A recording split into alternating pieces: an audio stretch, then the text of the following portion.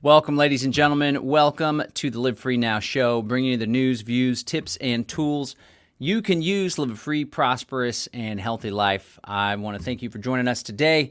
We were supposed to be joined by Marjorie Wildcraft. She still may be popping in here, but unfortunately, we do not have Marjorie at this moment.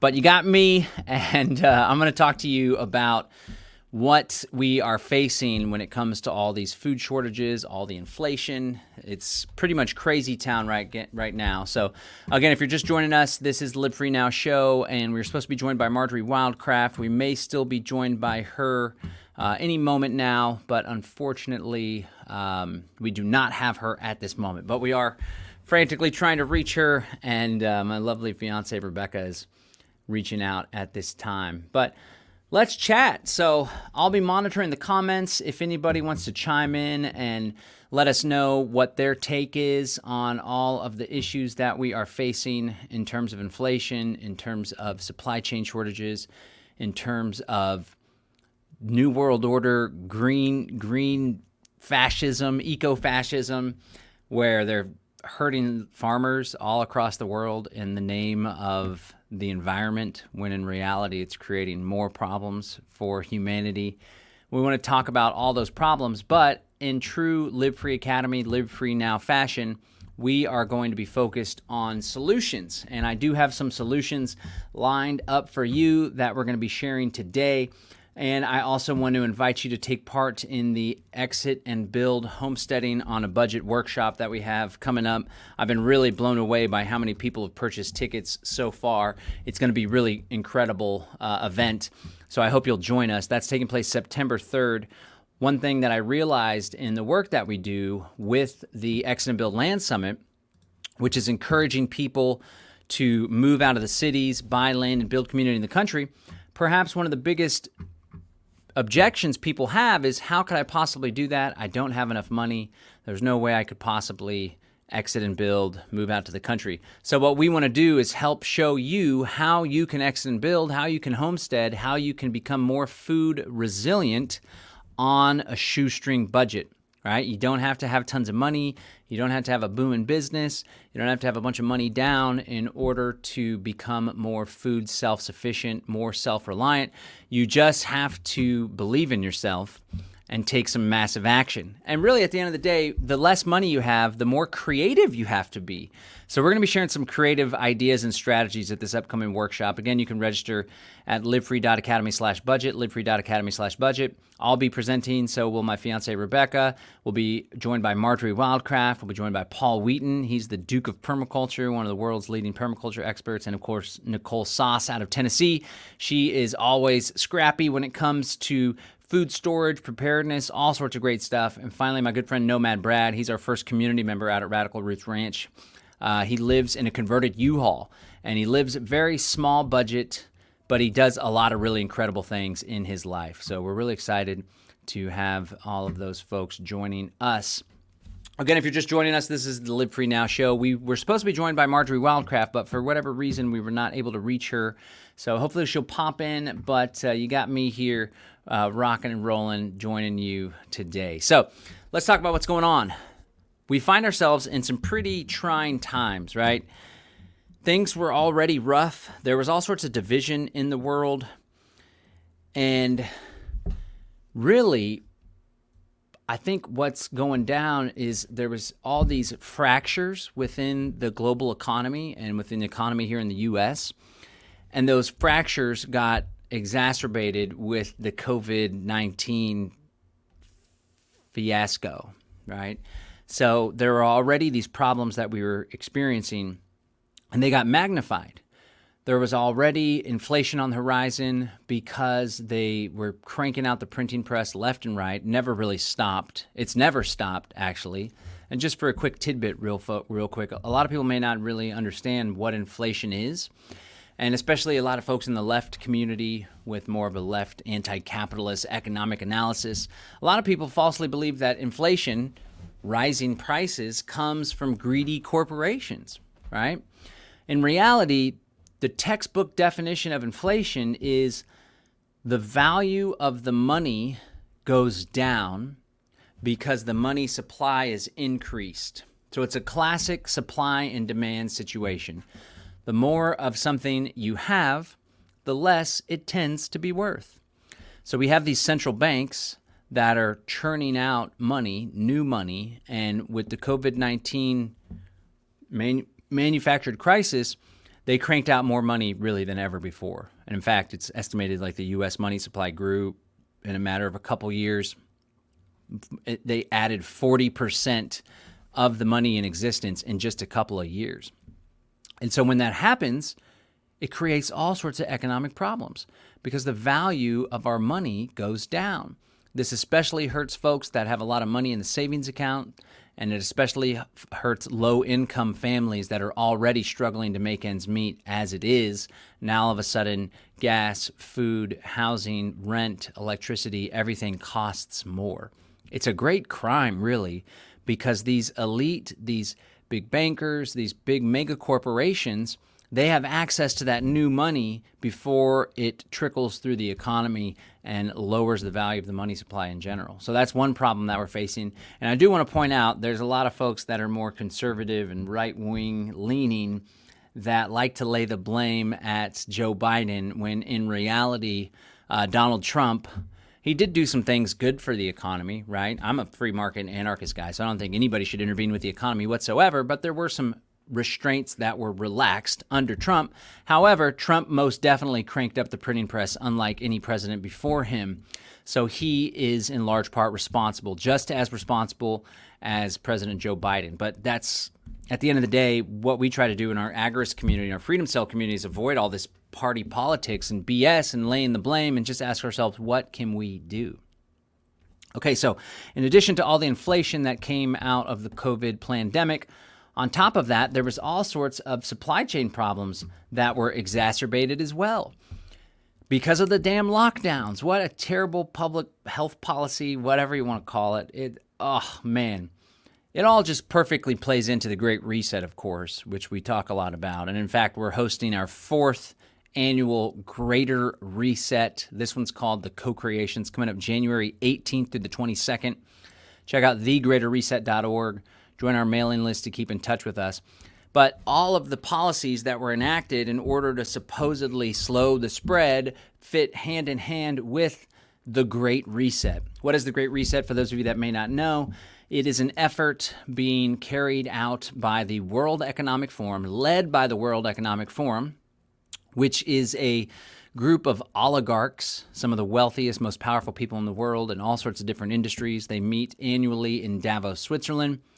And more recently, they issued this declaration, a call to action they call the Great Reset. It's led by this guy named Klaus Schwab, who has Nazi lineage and was also a disciple of Henry Kissinger, who, interestingly enough, once said that we should use food as a weapon. Specifically, we should withhold food aid to certain countries in order to get them to bend to the will of the U.S. empire. We kind of see that taking place right now, don't we? So we have this effort of Great Reset. All these policies all played into this Great Reset. The goal of the Great Reset is to radically transform life as we know it, the role of business, the role of capitalism, the relationship between the government and the individual. They want to expand government's role and influence in our lives. Big government, big corporations. They want to merge biology and technology with this phenomenon known as the Fourth Industrial Revolution, which is data, big tech, artificial intelligence, drones, robotics, automation, the virtual world, right? This metaverse phenomenon that we see coming to being at the same time that the Great Reset, and they're putting out all this documents and white papers and stuff. It's really where they're going. And a big part of it is to cease the town square, to cease going to work, to cease physical interaction, pull people into this fake virtual world. And again, these COVID policies really played into that. The lockdowns especially took people into Zoom, the Zoom workforce, right? Made it so people are afraid of one another, no hugging, no town square, all this craziness. Another piece of this puzzle is the environmental controls and all this environmental hysteria being used as a means of ushering in this green economy, carbon sequestering, limiting people's ability to use fossil fuels, fertilizer, you name it. And this is exactly what we see taking place. It's hand in hand with the Great Reset. It's also part of the United Nations Agenda 21, now known as the Agenda 2030 Sustainable Development Goals, SDGs. This is what we see taking place in the Netherlands, just recently passed in Canada. It's where they are limiting farmers' use of agricultural supplies and products and fertilizer because they say it has such a carbon output, it negatively affects the economy. So they want to shut down these farmers' ability to produce food. And you see, all of this is all like culminating in this perfect storm to usher in this techno-fascist dictatorship. They want people to be dependent on them and their centralized systems. They want to do away with the family farm. They want to do away with these ideals and these norms that people take for granted, really, of going down to the farmer's market to pick up your milk, raw milk and eggs, right? The family farm sustaining multiple generations. It's all getting tweaked and messed up through subsidies and manipulation and all this green agenda. So what are we going to do about it, right? Let's talk a little bit more about the problem, then we're going to get into what we're going to do about it. So a lot of the problem has to do with centralization. Okay, I consider myself a decentralist, right? And I think decentralization is a great banner that we can rally behind, in large part because decentralization, it's nonpartisan. It doesn't have to even have a particular ideology. It's really just a strategy. It's a means to an end, right? So how are we going to go about bringing about change in the world? It's something that can unite conservatives, Republicans, people that have an admiration for the Constitution. It's something that can unite folks that are of the left, that believe in equality and mobility and a higher standard of living for the masses, right? And it's all about, so what are your ends, right? What are your ends? That's what you want in life. That's what you want for the world. That's what you want to see brought about. But how are you going to get there? Those are the means, okay? And I'm here to share with you, if you're watching this, you probably already know that centralized means are easily corruptible. And if we want to bring about more freedom, more respect for individuality, more respect for the family unit, right? And then that's on the right side. And on the left side, we want to help the masses. We want people to be lifted out of poverty. We want there to be equality. The way to achieve those things, this is how we can speak to other people that aren't fully on board with this whole freedom message just yet. We can say, oh, I recognize that those are some of the values that you're fighting for, some of the things that you want in life. Well, what if I told you the best way to go about those things is through direct action, non-political, decentralized means? Meaning, what if we just all work together on a local level and start supporting one another, person to person, human to human? How does that sound? Let's give it a shot. It's centralization that is the great enemy of freedom. And it's precisely centralization that the Great Reset is pushing for. It's precisely centralization and centralized solutions that the United Nations is pushing for. And it's precisely centralization that we need to identify as a common enemy for free people. But we don't just identify the problem. There's all sorts of folks in the freedom, truth, health, freedom community that just focus so much energy on the problem. And what we aim to do, when I say we, I mean me, myself, Live Free Academy, the Freedom Cell Network, my good friend Derek Bros and Ramiro Romani, the work we're doing with the Greater Reset, River and Imani of Haven Earth. There's this whole movement of people that recognize if we want to bring about change in this world, we have to focus on solutions. Spend some time on the problem, but not understanding the problem just for the sake of knowing what the problem is, or for feeling all important and arrogant, like we know things. That's what I used to feel when I would listen to Alex Jones back in college. It must have been 2013, 2014, maybe 2011, actually. Wait a second. No, I graduated high school in 2002, so this was in the early 2000s. And I would walk around, listen to my headphones, and I had class every Tuesday and Thursday, and I would just bang on Alex Jones because he was cranking out 11 a.m. to 3 p.m. at that time. Every single day he would do a show.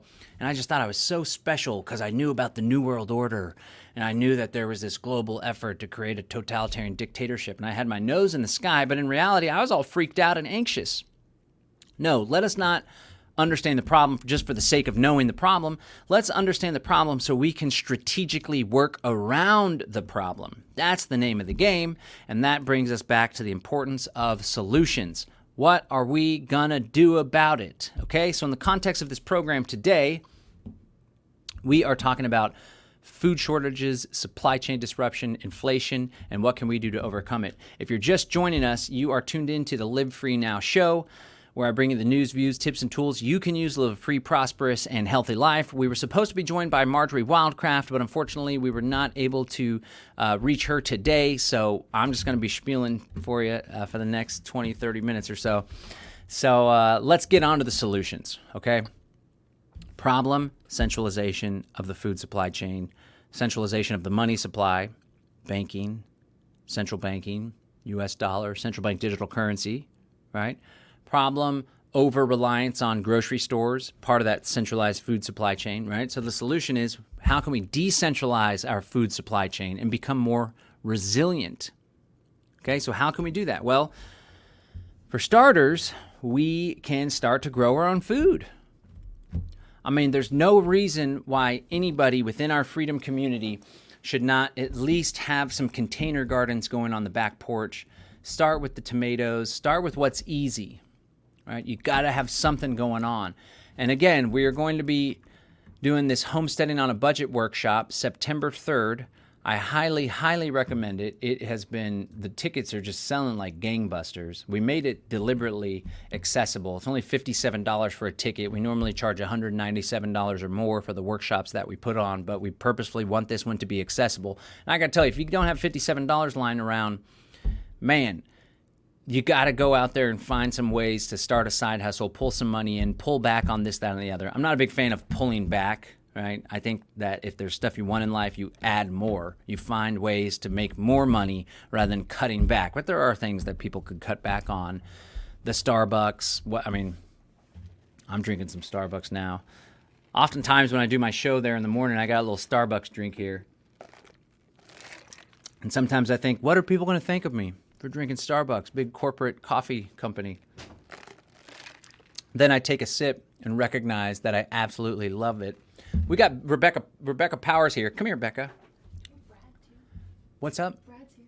You want me to talk to Brad? Yeah, about the meat shake. All right, let's bring Brad in. We're going to bring Brad in. All right, we're speaking of solutions. We're drinking coffee, but I feel pretty confident in the money that I have right now, right? I homestead on a budget, but we're also spending significant amounts of money investing in our property, doing amazing things, right? But if you are struggling and if you hear $57, I can't even afford $57, then I want you to ask yourself, how can I bring more money into my life?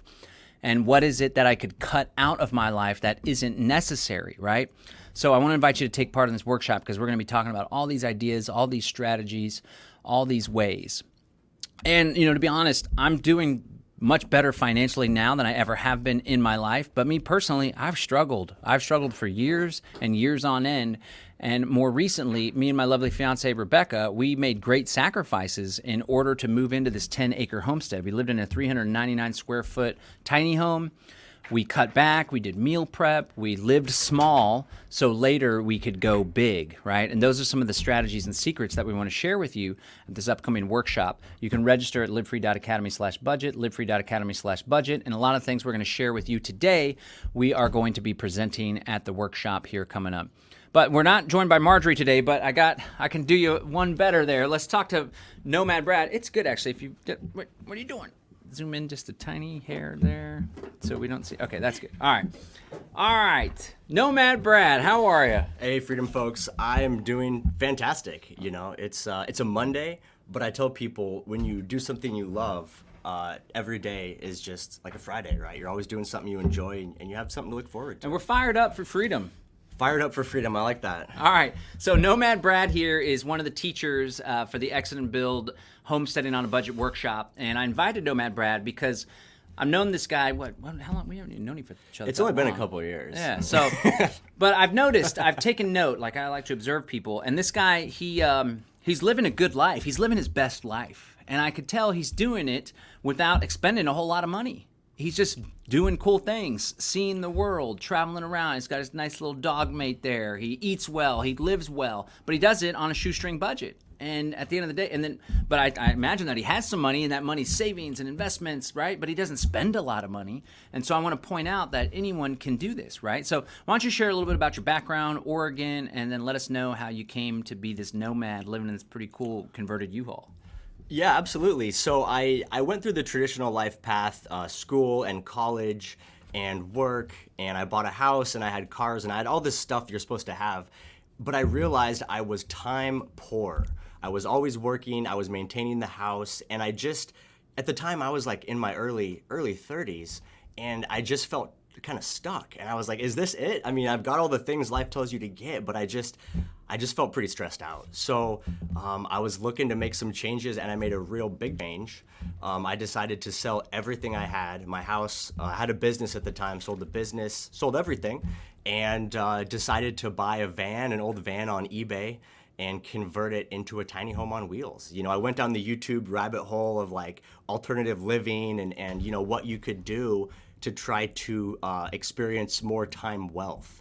And so for me, growing up in Oregon, I really enjoyed the outdoors and nature, and I wanted to find a way that I could spend more time in nature and just have more time freedom. And so in order to do that, you know, it requires you to either have a very large pile of money or some kind of an online income where it's location independent, or you have to significantly reduce your expenses.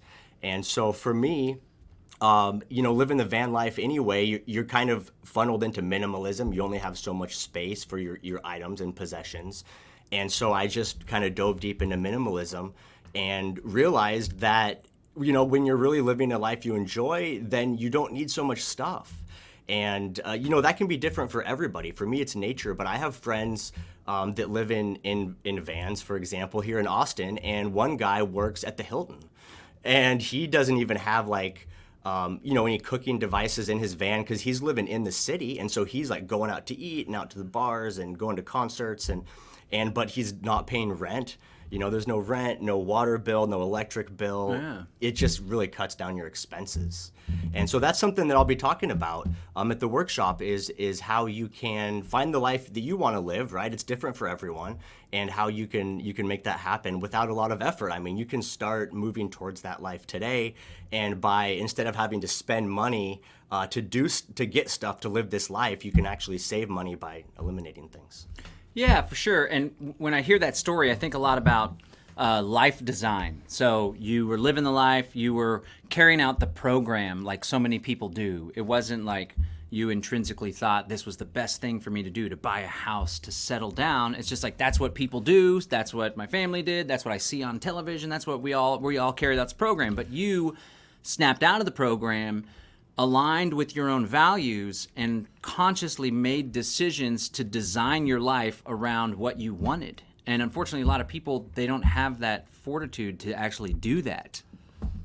I agree, and I see a lot of people that struggle, and you know, it takes a lot to go against the system and against the training that you've been conditioned into, but I see a lot of people that are really unhappy and they feel stuck, and they try to add things to make themselves happy. So they might add more possessions, or they might maybe they have to add a bunch of medications to try to, you know, feel good, right? But sometimes you have to look at it and say, you know, what's the cause of my dis-ease? And it might just be that your life sucks. There you go. And you can change it.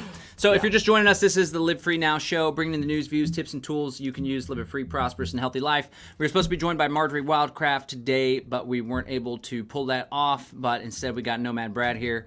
So Nomad Brad currently lives at our 10-acre homestead, Radical Roots Ranch. And he helps with a lot of the projects on the farm. When we go out of town, he looks after the pups. He helps with all the food production systems. He's like, we're here at the office. He's working on the chicken coop and all sorts of stuff. And so he actually lives rent-free. So he's a living example of somebody that lives on a small budget, but they're doing the exit and build homesteading thing without having to have a bunch of money for a down payment on a big piece of property, right? So I want everyone to know that there's creative ways to do this very same thing. So let's take it back in time. How much did you pay for that first van that you purchased on eBay? That was a long time ago. That was like 5 years ago. So I purchased it. It was about $5,500. and it had 245,000 miles on it. Was it a Chevy or what was it? It was a Ford, baby, Ford tough. I always go Fords. And I lived in it for 2.5 years, converted it, and I sold it to a guy. And he called me like last year, and he's still driving around Arizona. He's over 300,000. So you bought it for $5,500. How much and it was just a van. It was a cargo van, so like Okay. a traditional, long van, but not anything big and crazy. Yeah. And now I had some background in construction, so I did all the labor myself of converting and building. Which But anyone could learn if they really wanted to. And the reality is really YouTube videos, right? Yep. Because even though it's a van and I had some construction skills, it's still a different skill set you need for van specific builds. Sure. So all the information is available online at no cost. And I probably put into my first build about $4,000 or $5,000. So for under 10,000, Under 10, you have a home. you have a home. And then here's the cool thing, right? If you look at your expenses, once you have this van and this is your home, the only expenses I had was gas, van insurance, food, and a cell phone. That's it. And so I was able to shrink my monthly overhead down to, under $1,000 a month. Nice. And so, if you're somewhere where you don't have a huge savings, especially right now in the situation we're in, there's so many remote jobs available, and the technology is there. You can get a hotspot and work online. Yeah. It's almost impossible to not be able to support yourself, to find an online job that pays you at least $1,000 a month. Yeah. And if let's say you find a good job that actually pays really well, and now you have little minimal expenses, now you can start stacking that money to invest, to put into crypto, or Yes. to save for a little half acre, 1 acre, 2 acre, 10 acre property, right? Depending on where you are. So you can do the van thing, and then that's what you do. That's what you enjoy, see the world. Or you can use the van life, living small, as a means to the end of buying the house, of buying the land, or whatever it is that you want to do. It gives you more choices, it seems. Yes, and that's the thing to consider. Van life doesn't have to be forever, right? It can literally just be a vehicle, literally a vehicle, that you use to lower your overhead and save money towards whatever the next step might be. And so I know a lot of people that live in the city, they work regular jobs, and they just save crazy amounts of money. People look at their income, but what you really want to look at is income versus your expenses, right? Yep. So even if you're working 30, 40K a year job, a basic job, if you're only spending $800 a month, you're able to save a lot. It's very So hard. how much did you sell the van for? So that van, I sold it for $15,000.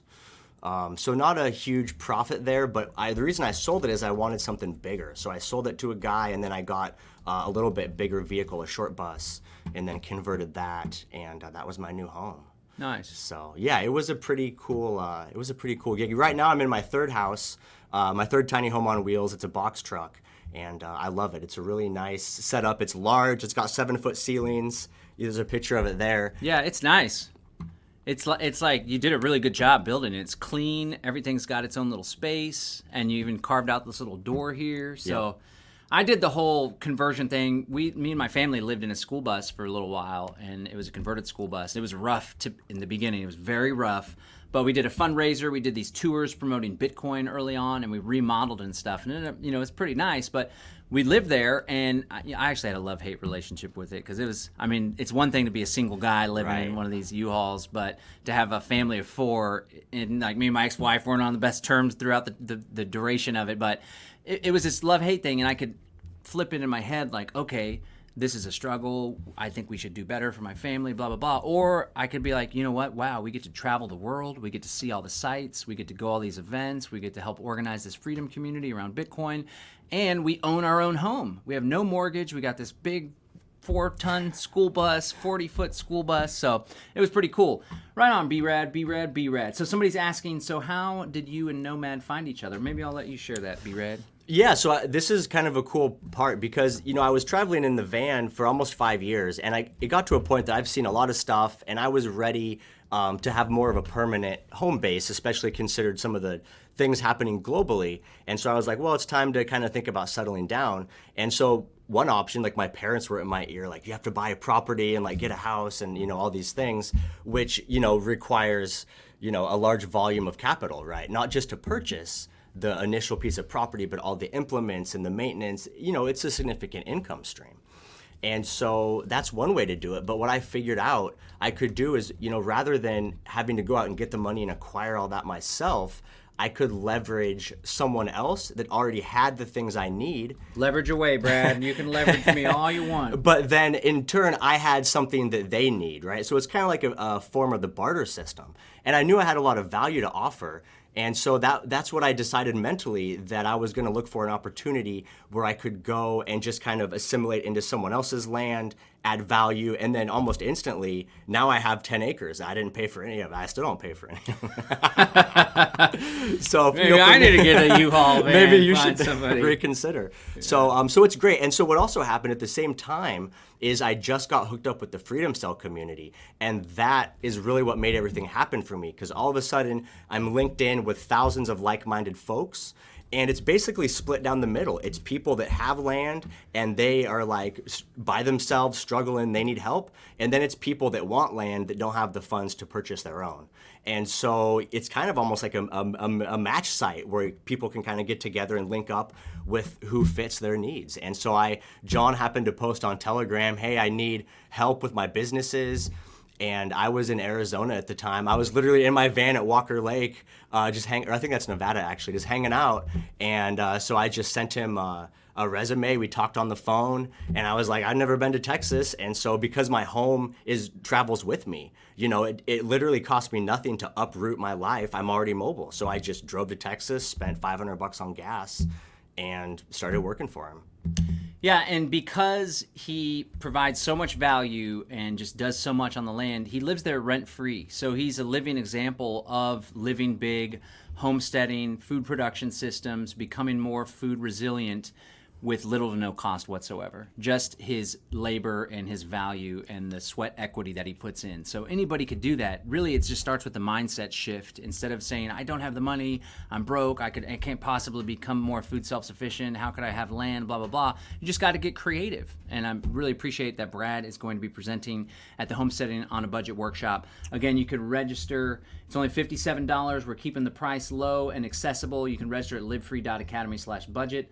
livefree.academy/budget. But it does look like we have the one, the only Marjorie Wildcraft. So, Brad, I'm going to bid you farewell. Thanks for joining us. All right. And thanks for teaching at the workshop. I think it's going to be really useful for folks. He's going to talk about the RV stuff, about nomading, about living small. And he's also going to talk about a beef share that we did. Maybe just tell us real quick about the beef share. Yeah, just really quick. Again, with the Freedom Cell, I was able to wrangle up a whole bunch of folks. We went in together. We bought an entire cow from a farm that's only 7 miles away from our current ranch. And so, it's all about establishing those connections so that if things get wonky at the grocery store, you don't have to fight in line over some frozen beef. You just go right to the farm and buy whatever you need. So We'll talk about that. And it tastes damn good. And it's delicious. Some steaks, had some Freedom Cell folks over, did some kebabs. It was awesome. All right, Thanks, Brad. All right, thanks, guys. Appreciate it. Again, that's livefree.academy/budget, livefree.academy/budget. And now, without further ado, our guest, Marjorie Wildcraft. How are you?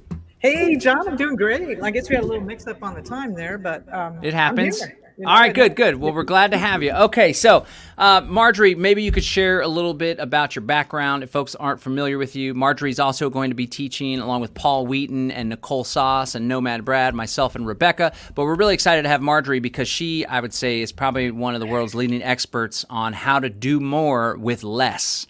And so she's going to be teaching us some of her secrets and some of the skills that she's learned over the years on how anyone, even if you got a single family neighborhood, even an apartment, there's opportunity to do the container gardens on the backyard or set up a nice little wire rack shelf with some hydroponics or whatever it may be.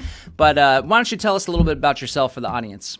Yeah, sure. So for me, about 20 years ago, I was volunteering. I actually had a very successful real estate investment business. I had been a student of Robert Kiyosaki. And in fact, I was so successful, I was the lead testimonial on a bunch of his infomercials, which I'm not totally sure if I'm proud of that or not. But I foresaw that the 2008 crisis was going to happen and wanted to liquidate all that and very concerned about collapse. So definitely an early adopter, you might say. But one other thing before that happened was I was volunteering on a farm to table project to get locally grown organic food into the elementary school. And that project was a complete failure because there weren't enough farmers to provide even part of the vegetables for one small rural elementary school. And I mean, this outside of Austin, Texas, kind of a progressive place, right? And I was like freaking out because in the back of your mind, I know we don't want to talk about this, but we all kind of and even if we don't say it out loud, we kind of think if bad things happen, we're going to go out in the countryside and just, steal from the farmers, right? And I had just found out there are no farmers to steal from. Like there are no farmers out there, really, basically. And I just couldn't stop shaking, just had nightmares.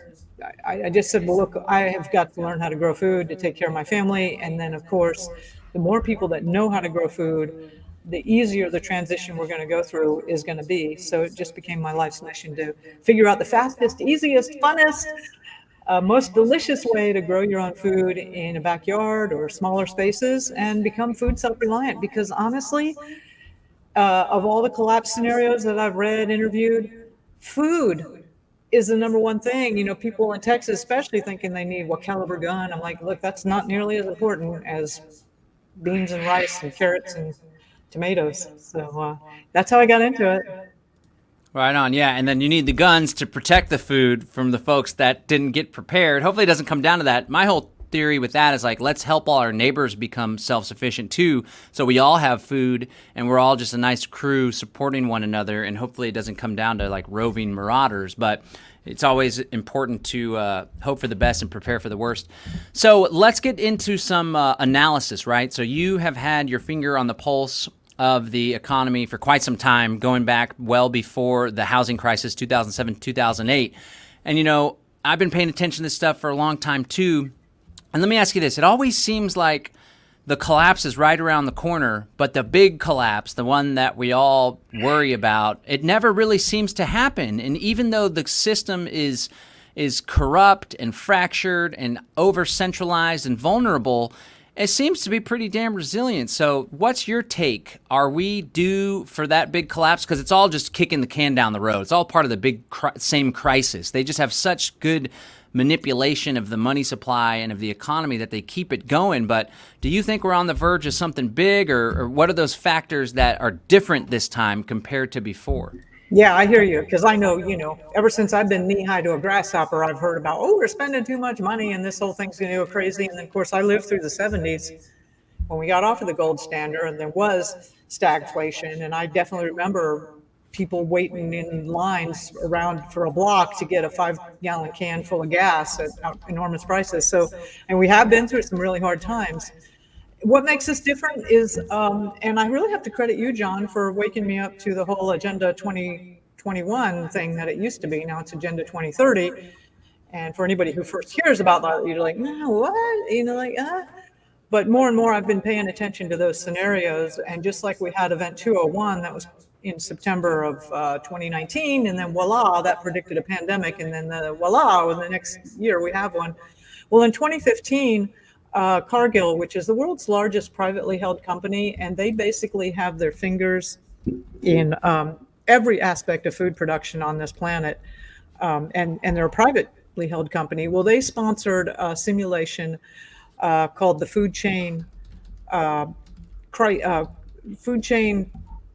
Crisis. Anyway, the whole thing was that somewhere around 2020, there'd be some big event. There'd be this whole series of weather events. There'd be all kinds of problems. The price of food would rise by about 40% within the first year. It would rise by 100% every year thereafter. And they weren't considering inflation and hyperinflation. They were just talking about there was going to be this crisis of the food chain. And lo and behold, like most of the other scenarios that we often hear about, we are actually living in that scenario today. So there has been a whole dismantling in small little ways that are hard to see of the food supply. So it is different now.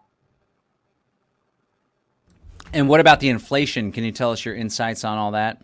Yeah, and we are definitely, there's no going back on. I mean, really, we're several decades past on being able to go back. So we're seeing inflation. If you watch the numbers closely, it's gut wrenching to see them just outright lying about the statistics on, the amount of employment we have, the amount of inflation we have. The official rate is 8.5%, but every item in there is like 20 or 30% higher. And you're going, how do you add all these numbers that are 20 or 30% and get 8.5? Like, can you explain that, please? But they don't. And you know it. I mean, you see it, like a dozen eggs now is what, $6 or something like that. So it's crazy what's going on out there. And there has been a dismantling of the food supply. Farmers, it's just costing an enormous amount of money to fertilize the fields, and then of course the GMO and the Roundup stuff is costing a lot more. Diesel's been going up, and apparently there's a diesel crisis that we're about to enter here. The cost of farming is going up. So many farmers didn't even plant. And in a lot of places around the world, like here in the U.S., we're in a really severe drought. There's a lot that's not going to come in. Now, are we still producing stuff? Yes, but are we seeing tightening like at almost every aspect? We also have a lot of countries that are shutting down exports. Even like India had a really great bumper crop year of wheat, but they said, well, we're not going to export any because we got to feed our own people. So we're seeing more and more of that. Good Lord, I have no idea what's going to happen this winter in Europe when they don't have the energy that they're used to getting out of Russia. We're in a world of hurt. Another indication of it, and following, I'm not exactly a big fan of the Rockefeller Center, but the president of the Rockefeller Foundation a few months ago said, all hell is going to break loose on this planet in 6 months. And he was targeting a date of approximately October or November of this year. It had to do with the fact of all these pieces of the food supply being finally accumulating to where it became abundantly apparent that there's a huge global food crisis. Now, I will say here in the United States, it's going to be a little better because we actually are a net producer of food. But especially in developing countries where people are only earning a couple of dollars a day, and then the price of their food now they can't afford to eat at all. The only thing that happens in that situation is violence. I mean, that's what Sri Lanka is the canary in the coal mine on that. Will it get that bad in the United States or in more developed nations? I don't know, but we are definitely going to see higher and higher food prices, and we're going to definitely see that's absolutely correlated with more and more violence. Right on. Yeah. And, the thing about growing your food, as you pointed out, the price of food is already really high right now, and it's only going to get worse. And we have the ability to basically have our own printing press to create our own money. Yeah. People spend so much of their money on food. You might as well be producing it on your own or finding local producers that you can trade with, or like I had 120 chickens at once, and I found it to be easier to raise these chickens than it was to grow vegetables. The vegetables were a lot more challenging. You had to fight off the worms and stuff wouldn't come out. I still haven't grown an ear of corn in my entire adult life. But the chickens were pretty easy, right? So you can have those chickens, have an abundance of eggs, and then you trade your dozen for a nice couple heads of lettuce or whatever it may be. And it's really important to create these resilient food networks. And so one of the things that we're going to be teaching in this homesteading on a budget workshop is how to get creative. So let me ask you this. You have a long history of homesteading, of food production. How important is it to have money? And if you are low on money for whatever reason, how can you maximize what you have? How can you get more with less? Well, the cool thing about this is we have been growing food as a species for, at least 10,000 years, right? And so your ancestors and all your great ancestors, they didn't have access to the materials and resources that we have, and they were able to grow food just fine. In fact, they were the ones who developed all the heirloom genetics that we have now. And so, no, you don't need to have a ton of money. Now, does it make it easier if you can just go out and buy a chicken coop or buy electric fencing or, buy stuff? Yeah, because, money is a form of energy and it can help you accelerate things. But no, it's not necessary. There's also a lot that you can do foraging, for example, right? There's free food all over the place that we have just been wasting. So there's lots of examples. And I loved when you were talking, was it Brad earlier, about, I'm a big believer that if you just open your heart and hold a question of like, I want to learn how to produce more food, and this is what I've got, and this is what I can do. Universe, hey, universe, can you show me a way? It will come to you. We live in a really abundant, creative world, and you can. It's astonishing. A lot of people look at like they call it the wall of green, and I'm like, no, I see medicine, I see food, I see salad. You can learn those skills and do that. And absolutely, growing food is like printing your own money. really there's tons of simple things, mushrooms. You can grow mushrooms in a bathroom, right? Or in your closet. The place I'm living with now, talk about everybody in transition, right? I'm actually sharing a house with a friend while I try to find my own permanent land, but we just got her set up with a 10 quail, and she's starting to right here in the living room, and they're just real sweet little birds and lay these little quail eggs. So, just there's lots of things that you can do that if you open up to it and look at it and go, oh yeah, I can make that happen. Yeah, that's great. I hear a lot of good things about quail. Our good friend Susanna, who lives near here, she had rabbits for a while for meat, and then it was just too damn hot in the Texas summer. They seemed to be miserable, so she started doing quail. And apparently quail, compared to chickens, they produce a whole lot of eggs, and they come to an age where you can eat them for meat a lot faster. And apparently you can put them right in your house, right? I don't know how cleanly that'll be. I guess you got to stay on top of it, maybe sweep underneath or get a nice base for it. But can you share some more ideas for folks that are living in an apartment or have a small home? What are some other things that people can do right there inside without having to even have a backyard? Yeah, the quail are definitely a good one. And yep, you just get a tray that you line with newspaper, and they poop on that. You roll it up and throw it out in the garden, and you're like, boom, instant compost happening for you. And again, mushrooms, I'd really recommend that one. Definitely your herbs, basil, mint, all that stuff. Believe me, for a while I was experimenting with just eating beans and rice to see what that would end. And appetite fatigue is a real deal. There will come a point in time where even if you have it, you won't eat it. But spices and herbs will totally change that. So, that little basil plant, even though it doesn't look like much, it's actually got an incredible amount of value in terms of your taste and helping you get through it. Super easy to grow. Sprouts are amazing, and they come up really fast. I mean, we're talking 5 or 10 days, and you've got that going. And there's not a lot of calories in that, but there's a super boost of nutrition and energy and vitality. And it's something you can do. There's also a lot of really cool little creative containers that you can have with aquaponics or hydroponics for growing indoors. I'm not a huge fan of using a bunch of electricity to grow something indoors, but get started doing what you're going to do. We are living in a vortex of change. So my advice is to start learning. Maybe you're in that apartment right now. Do what you can there. Do what you can. You never know where you're going to be next year. Honestly, I think we all know that we're in such a vortex of change. So, and the things that you learn from like a couple of little potted plants on the windowsill are going to be the same thing that are directly translatable to when you have a garden bed or to when you're managing acres of crops. So, when plants don't get enough sunlight, they get real pale green. We call it leggy. They grow real tall and they're spindly. And that's a characteristic of they're not getting enough light. So you'll know what that looks like, regardless of whether they're on that windowsill or outside or wherever, right?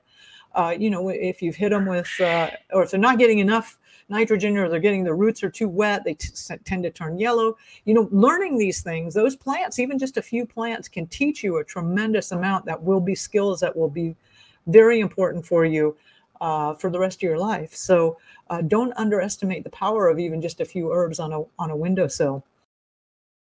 There's a tremendous amount that you can do, and even if you're only doing a little bit, of course, there's the classic, trellising tomatoes and cucumbers and all kinds of stuff on the balcony or, down the side of the wall. Lots of opportunities for Shared Earth is one website where somebody may have a backyard and can't work it. And then they are, you can connect up with them via this website and, garden there and maybe give them a share of the produce or whatever you negotiate. But vacant lots, for a while, I was guerrilla gardening here. I was in a location that had absolutely no way I could grow anything anywhere on that site. And so I just went out onto a public area and just dug up a garden and started growing. So like I said, if you open up and ask the universe, it will come to you. Yeah, and like you said, it's all about getting creative. I think a lot of people, a lot of it has to do with the mindset, right? At Live Free Academy, we have this 4-part empowerment philosophy. Starts with mindset, then you got to have a good strategy, then you find other people to work with, and then you take massive action. And it starts with mindset, because a lot of people, they just are programmed to be in this victim mentality. And when you present an idea like, hey, we should grow more food, let me share some ideas on how you can grow more food, the first thing they do isn't, oh, that sounds great. I'm in an apartment, but I'm open to learn, and I feel confident that we can figure something out. The first thing they do is like, well, I live in an apartment. I can't grow food. I need to have land to grow food, and I can't afford it, and blah, blah, blah, blah, blah. So it's really about opening yourself up, like you say, to the possibilities and the creativity. Now, another thing, and it's the third piece of our empowerment philosophy, is working with other people. So Can you talk about the importance of community when it comes to becoming more food resilient? My favorite topic. Absolutely. So I can give you one. When we first started homesteading in Central Texas, I had chickens, I had eggs, I had rabbits for meat. We actually had a couple of cows, so we had beef and then a little bit of fruit. And that's just us with what we could do on our homestead. And of course, I started reaching out, and there's a whole program of how I began to actually build a whole self-reliant community there, not on a piece of land, but connecting up neighbors. But let me give you an example with just one other neighbor we met, and he kept bees and he had goats. He also had chickens and some fruit, but different fruits. So almost immediately, I went from just having, eggs and rabbit and beef and vegetables to now having honey and goat cheese and an assortment of fruits and vegetables, because he had different stuff that I had. So right away, just two families, you're increasing what's available to you, as well as resiliency. Another thing that people often don't think about, especially in regards to community, is the importance of genetics. You have your rooster and your hens, or your buck and your does, and you absolutely have to have enough other people that are also breeding rabbits to be able to swap genetics, because the gene pool has to be big enough for resiliency and strength. So, if it's just you all the time, it's not going to work. And then, of course, just general skills. One morning we were working, my husband and I, former husband, he's a good guy. We were working on a loafing shed for the cows, and a big piece of sheet metal slices my leg open.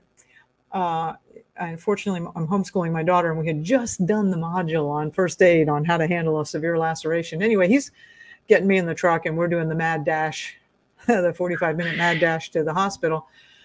But as soon as we get there and he gets me checked in, he's calling up a couple of neighbors, says, hey, can you come over to the house and hang out with the kids? Actually, we were living in the barn. Could you go up to the barn and wake up, be there for when the kids wake up, because the kids wake up and mom and dad aren't there, and there was just this huge amount of blood everywhere.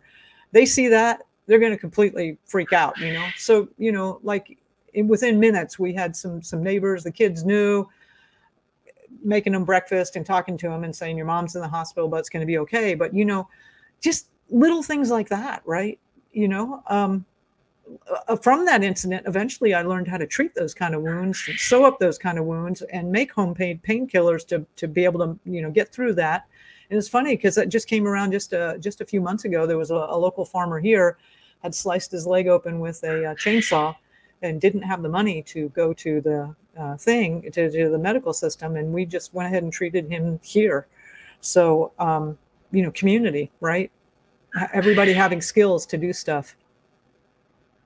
Yeah, it's really what it's all about. And we have created a community and a network for folks to join at the Freedom Cell Network, freedomcells.org, freedomcells.org. We just launched a new website where you can actually put, if you're someone that owns land and are looking for people to help or live on the land, or if you're somebody that is looking for a community to join. So definitely, it's totally free for people to join. We strongly encourage people to check that out. You have created a network as well. You call it the Grow Network. Do you want to tell us what that's all about and how folks could join and take advantage? It's a wealth of knowledge and resources. I use the search function on the website all the time. So what's the website people can go to, and what's the Grow Network all about? Yeah, it's thegrownetwork.com. Oh, and by the way, John, I keep hearing about these freedom cells. People are going, hey, Margie, have you heard about these? And I'm like, as a matter of fact, I have. I think it's a great idea. So my whole thing has always been about food and medicine. Like, how do you do it? And you can kind of think of it as the home front, right? When during the Civil War, when the guys went off, and if you lived in the South, you see all those battlefields. I used to always go, what did the women and the children do, right? So the Grow Network is kind of like the home front. Like, how do you grow food? How do you make medicine? How do you take care of things? We have a really active and engaged forums area where we have, oh my gosh, I think we're at 120 or 150 volunteers now. We call them the street team. These are really experienced homesteaders. They're always talking about different things, different topics. You can ask any question you want in there. How often do I collect eggs? Or what is that bug? Or, does anybody know how to preserve eggs? Or all kinds of questions. Or have you heard about, how to use echinacea for snake bite? Any kind of question you might have, you can pop in there. Then we also, of course, yeah, there you go. You've got it up. Thanks. I'm in there all the time, by the way. If you want to reach out to me, just tag me at Marjorie Wildcraft in almost any of the comments. And I get in there and answer almost all of them or engage. And I'm constantly having fun in the forums. It's just a great online community. We also have a newsletter, and we have newsletters come out about 4 times a week, which will let you know what are the most interesting forum posts that are going on. We also have a blog where we're posting 4 or 5 posts a week. Again, by the way, if you're an experienced homesteader and you want to write for us, reach out to Marin, who's our editor. We always love to have, real, genuine, high quality content. Would love to have you contribute in that way. And we are able to pay a little bit. So we pay better than other sites. We have a little store where we sell kits and digital information. We have an academy where we teach a lot of courses in chickens and gardens and goats and sheep and home medicine and making home medicine and canning, beekeeping, growing those mushrooms, just growing cannabis, because of course, right? Great trade item. So we have the academy. So it's a really developed site. I've been really, really grateful that they have been able to kick the can down the road. A lot of us thought 2008, 2010 was going to be it, and I totally underestimated the ability of the U.S. government to, back then, it was egregious. They were printing an extra $1 trillion a year, and now we're up to like printing an extra 3 to 5 or 10 trillion a year, and it's just going to get crazier. And they have kicked the can down the road, and that's great. We've had that much time to build out these resources so that we can get you up to speed very, very, very quickly and connected with other people all around the planet and people that are in the same region that you are. So you can learn. If you're in a cold climate, you can learn what to do there. If you're in a hot climate, what to do there. So that was very similar to the Freedom Cells. We're just connecting people up to share resources, because I really believe inherently in the goodness of people and the willingness to share and help. And that's what the Grow Network is about. Awesome. Yeah, I was impressed by how much traction there is with all the posts. Like already today, there's a dozen posts for people looking for questions and asking questions, looking for help and all sorts of stuff. So it's really great that you've created that asset for people. Is it free for people to join the forum? Yeah, absolutely. It's all free. The way we fund the business, actually, and this is not a nonprofit. We are a functional nonprofit. We like profit. Oh, we love profit, right? It just hasn't, because I always, as soon as we make a little money, I'm like, oh, we could do this and this would help people, right? But yeah, the store we have little kits like, how do you make a tincture? Okay, we'll help you. How do you make elderberry cough syrup? Okay, we'll show you how to do that. And we sell you the herbs, or what's a really cool knife? Well, we got some really great knives in there. So, just some tools and equipment. And we're about to come out with this really cool compost tea brewer, which is amazing. Oh, cool. So, just great products too. And as you're a businessman, John. I think most people here, if you're probably in this community, you understand entrepreneurship and you understand, buying products and services from companies that you want to continue to support. So that's how we do it. Awesome. Now, we are really excited to have you presenting at the Homesteading on a Budget workshop. Folks can get their tickets right now at livefree.academy/budget. That's livefree.academy/budget. It's taking place September 3rd. So before we let you go, can you let some of the listeners know what they can expect from your segment at the upcoming workshop? Well, we're going to be talking about how to grow half of your own food in your backyard, in a backyard size space, and what that looks like, exactly how many calories are going to be generated, how much time it's going to take, what size, what amount of space and size are you going to need, what kind of skills are you going to need. But it's really empowering because a lot of people, they think of growing their own food and I don't want to be like politically incorrect, but I'm going to have to do this. And people normally think, oh my God, I'm going to turn into a migrant worker. That is not at all true, right? It really only about an hour a day, you can produce half of your own food in a very simple system. As I said, I've spent years figuring out the fastest, easiest way to get people up to speed and being able to produce something substantially, even in a grid down situation, and especially if you're older or out of shape. So all these things are designed to be accessible to anybody. So we'll go through that system on how to grow half of your own food in a backyard size space. Awesome. That'll be extremely valuable, and we're really grateful to have you be a part of the workshop. We're also going to be joined by Paul Wheaton. He's the Duke of Permaculture. He's got a lot of great programs, and he's definitely somebody that does a lot in a very scrappy way. So he's somebody that gets creative. Fun guy, too. He's a funny guy. Paul is a hoot. He's a hoot and a half. Man. He's a hoot. That's right. Nicole Sauce, my good friend from Tennessee, she's definitely somebody. She's going to teach us how to preserve, whether it's canning or drying or freeze drying or whatever it is, how to preserve your excess food yield, and then how to strategically purchase food that's good for bulk food storage. So that's going to be really great. Of course, we heard from Nomad Brad earlier. He's going to talk us about nomading, about this meat share we did. And then finally, Rebecca and I are going to talk more about mindset and about making sacrifices and about how to plan so you can live small in the moment. So later on down the road, you can really start to manifest abundance and be more prepared and self-reliant. So I want to thank you so much for joining us today, Marjorie. Appreciate everything that you're doing and looking forward to seeing you on September 3rd at the workshop. I'm looking forward to it too, John. It's going to be awesome. And if I can make one final comment, we talk a lot about Tetwonki, right? The end of the world as we know it. And it will be the end of the world as we know it, but it won't be the end of the world. And actually, I believe it's going to be a much better world. Like, this is an opportunity with these systems collapsing to shake off the grip of large controlling forces that have been managing this planet for a long time. And for me, I used to make a lot of money. I was running a big business, very successful. I would have never wanted to grow my own food. Like, that was the last thing on my mind, right? And I am so grateful. I had that wake-up call at the Little Red Rock Community Center. And because I love it. I love growing my own food. My health has improved dramatically. And it's the best thing that ever happened to me. I just can't imagine my life without growing or harvesting or wildcrafting food. It's what we do as a species. And when you get back in touch with that, you're going to fall in love with it. Awesome. I love it. Thank you so much for that closing note. I'm with you. I've been leaning real heavy on the idea of hope, because for folks in our community that are aware of what we're aware, it can seem daunting and overwhelming. And a lot of people spend so much time. The folks that aren't spending their time in the garden, they spend so much time behind the computer, researching, watching these scary documentaries and stuff. But in reality, the future is what we make of it. And I really appreciate that. It is the end of the world as we know it now. But to be honest, the way the world is now isn't that great. So it's up to us to create a better world in our own little circle and sphere of influence, and then share that wisdom with the world, radiate outwards, and people will be like, dang, what are those guys smoking? I want some of that. They look good, healthy, they're having fun, they're playing with the kids. So life is good. And I appreciate you with that positive attitude. Yeah, and we'll show you how to grow that thing to smoke. Anyway, we'll see you on September 3rd, John. All right. Okay. Thanks, Marjorie.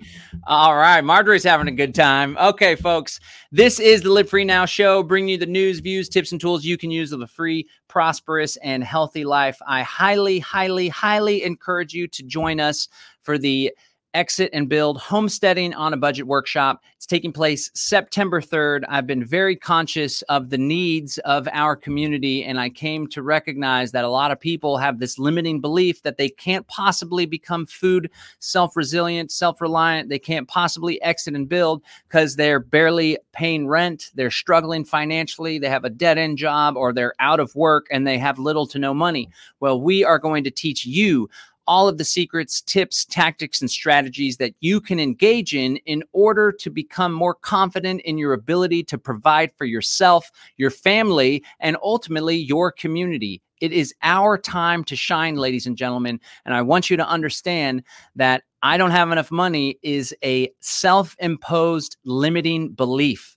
We need to smash through those internal obstacles, clear the way, so together we can thrive, not just survive, but thrive through the coming crisis that is just around the corner. Things are going to get rough, but it doesn't have to be rough for us. We can seize this opportunity to create a better world through the destruction and the failure of the centralized systems. It's our time to create a new paradigm that's decentralized, voluntary, and instead of focusing on these corruptible, vulnerable supply chains, we need to shore up and create our own resilient food networks on the local level and in our own homes, apartments, homesteads, whatever it may be. It's our time, folks. I want you to understand that whether you have little or a lot, whether you're broke or you're rich, whether you got a 10-acre homestead or you live in an apartment or an RV or whatever it is, we are going to teach you the secrets, the tips of the trades from some incredible people on how you can become more food self-sufficient and how you could do it with a smile. All right, this is John Bush. Peace and freedom. Thanks so much for joining us. I'm out.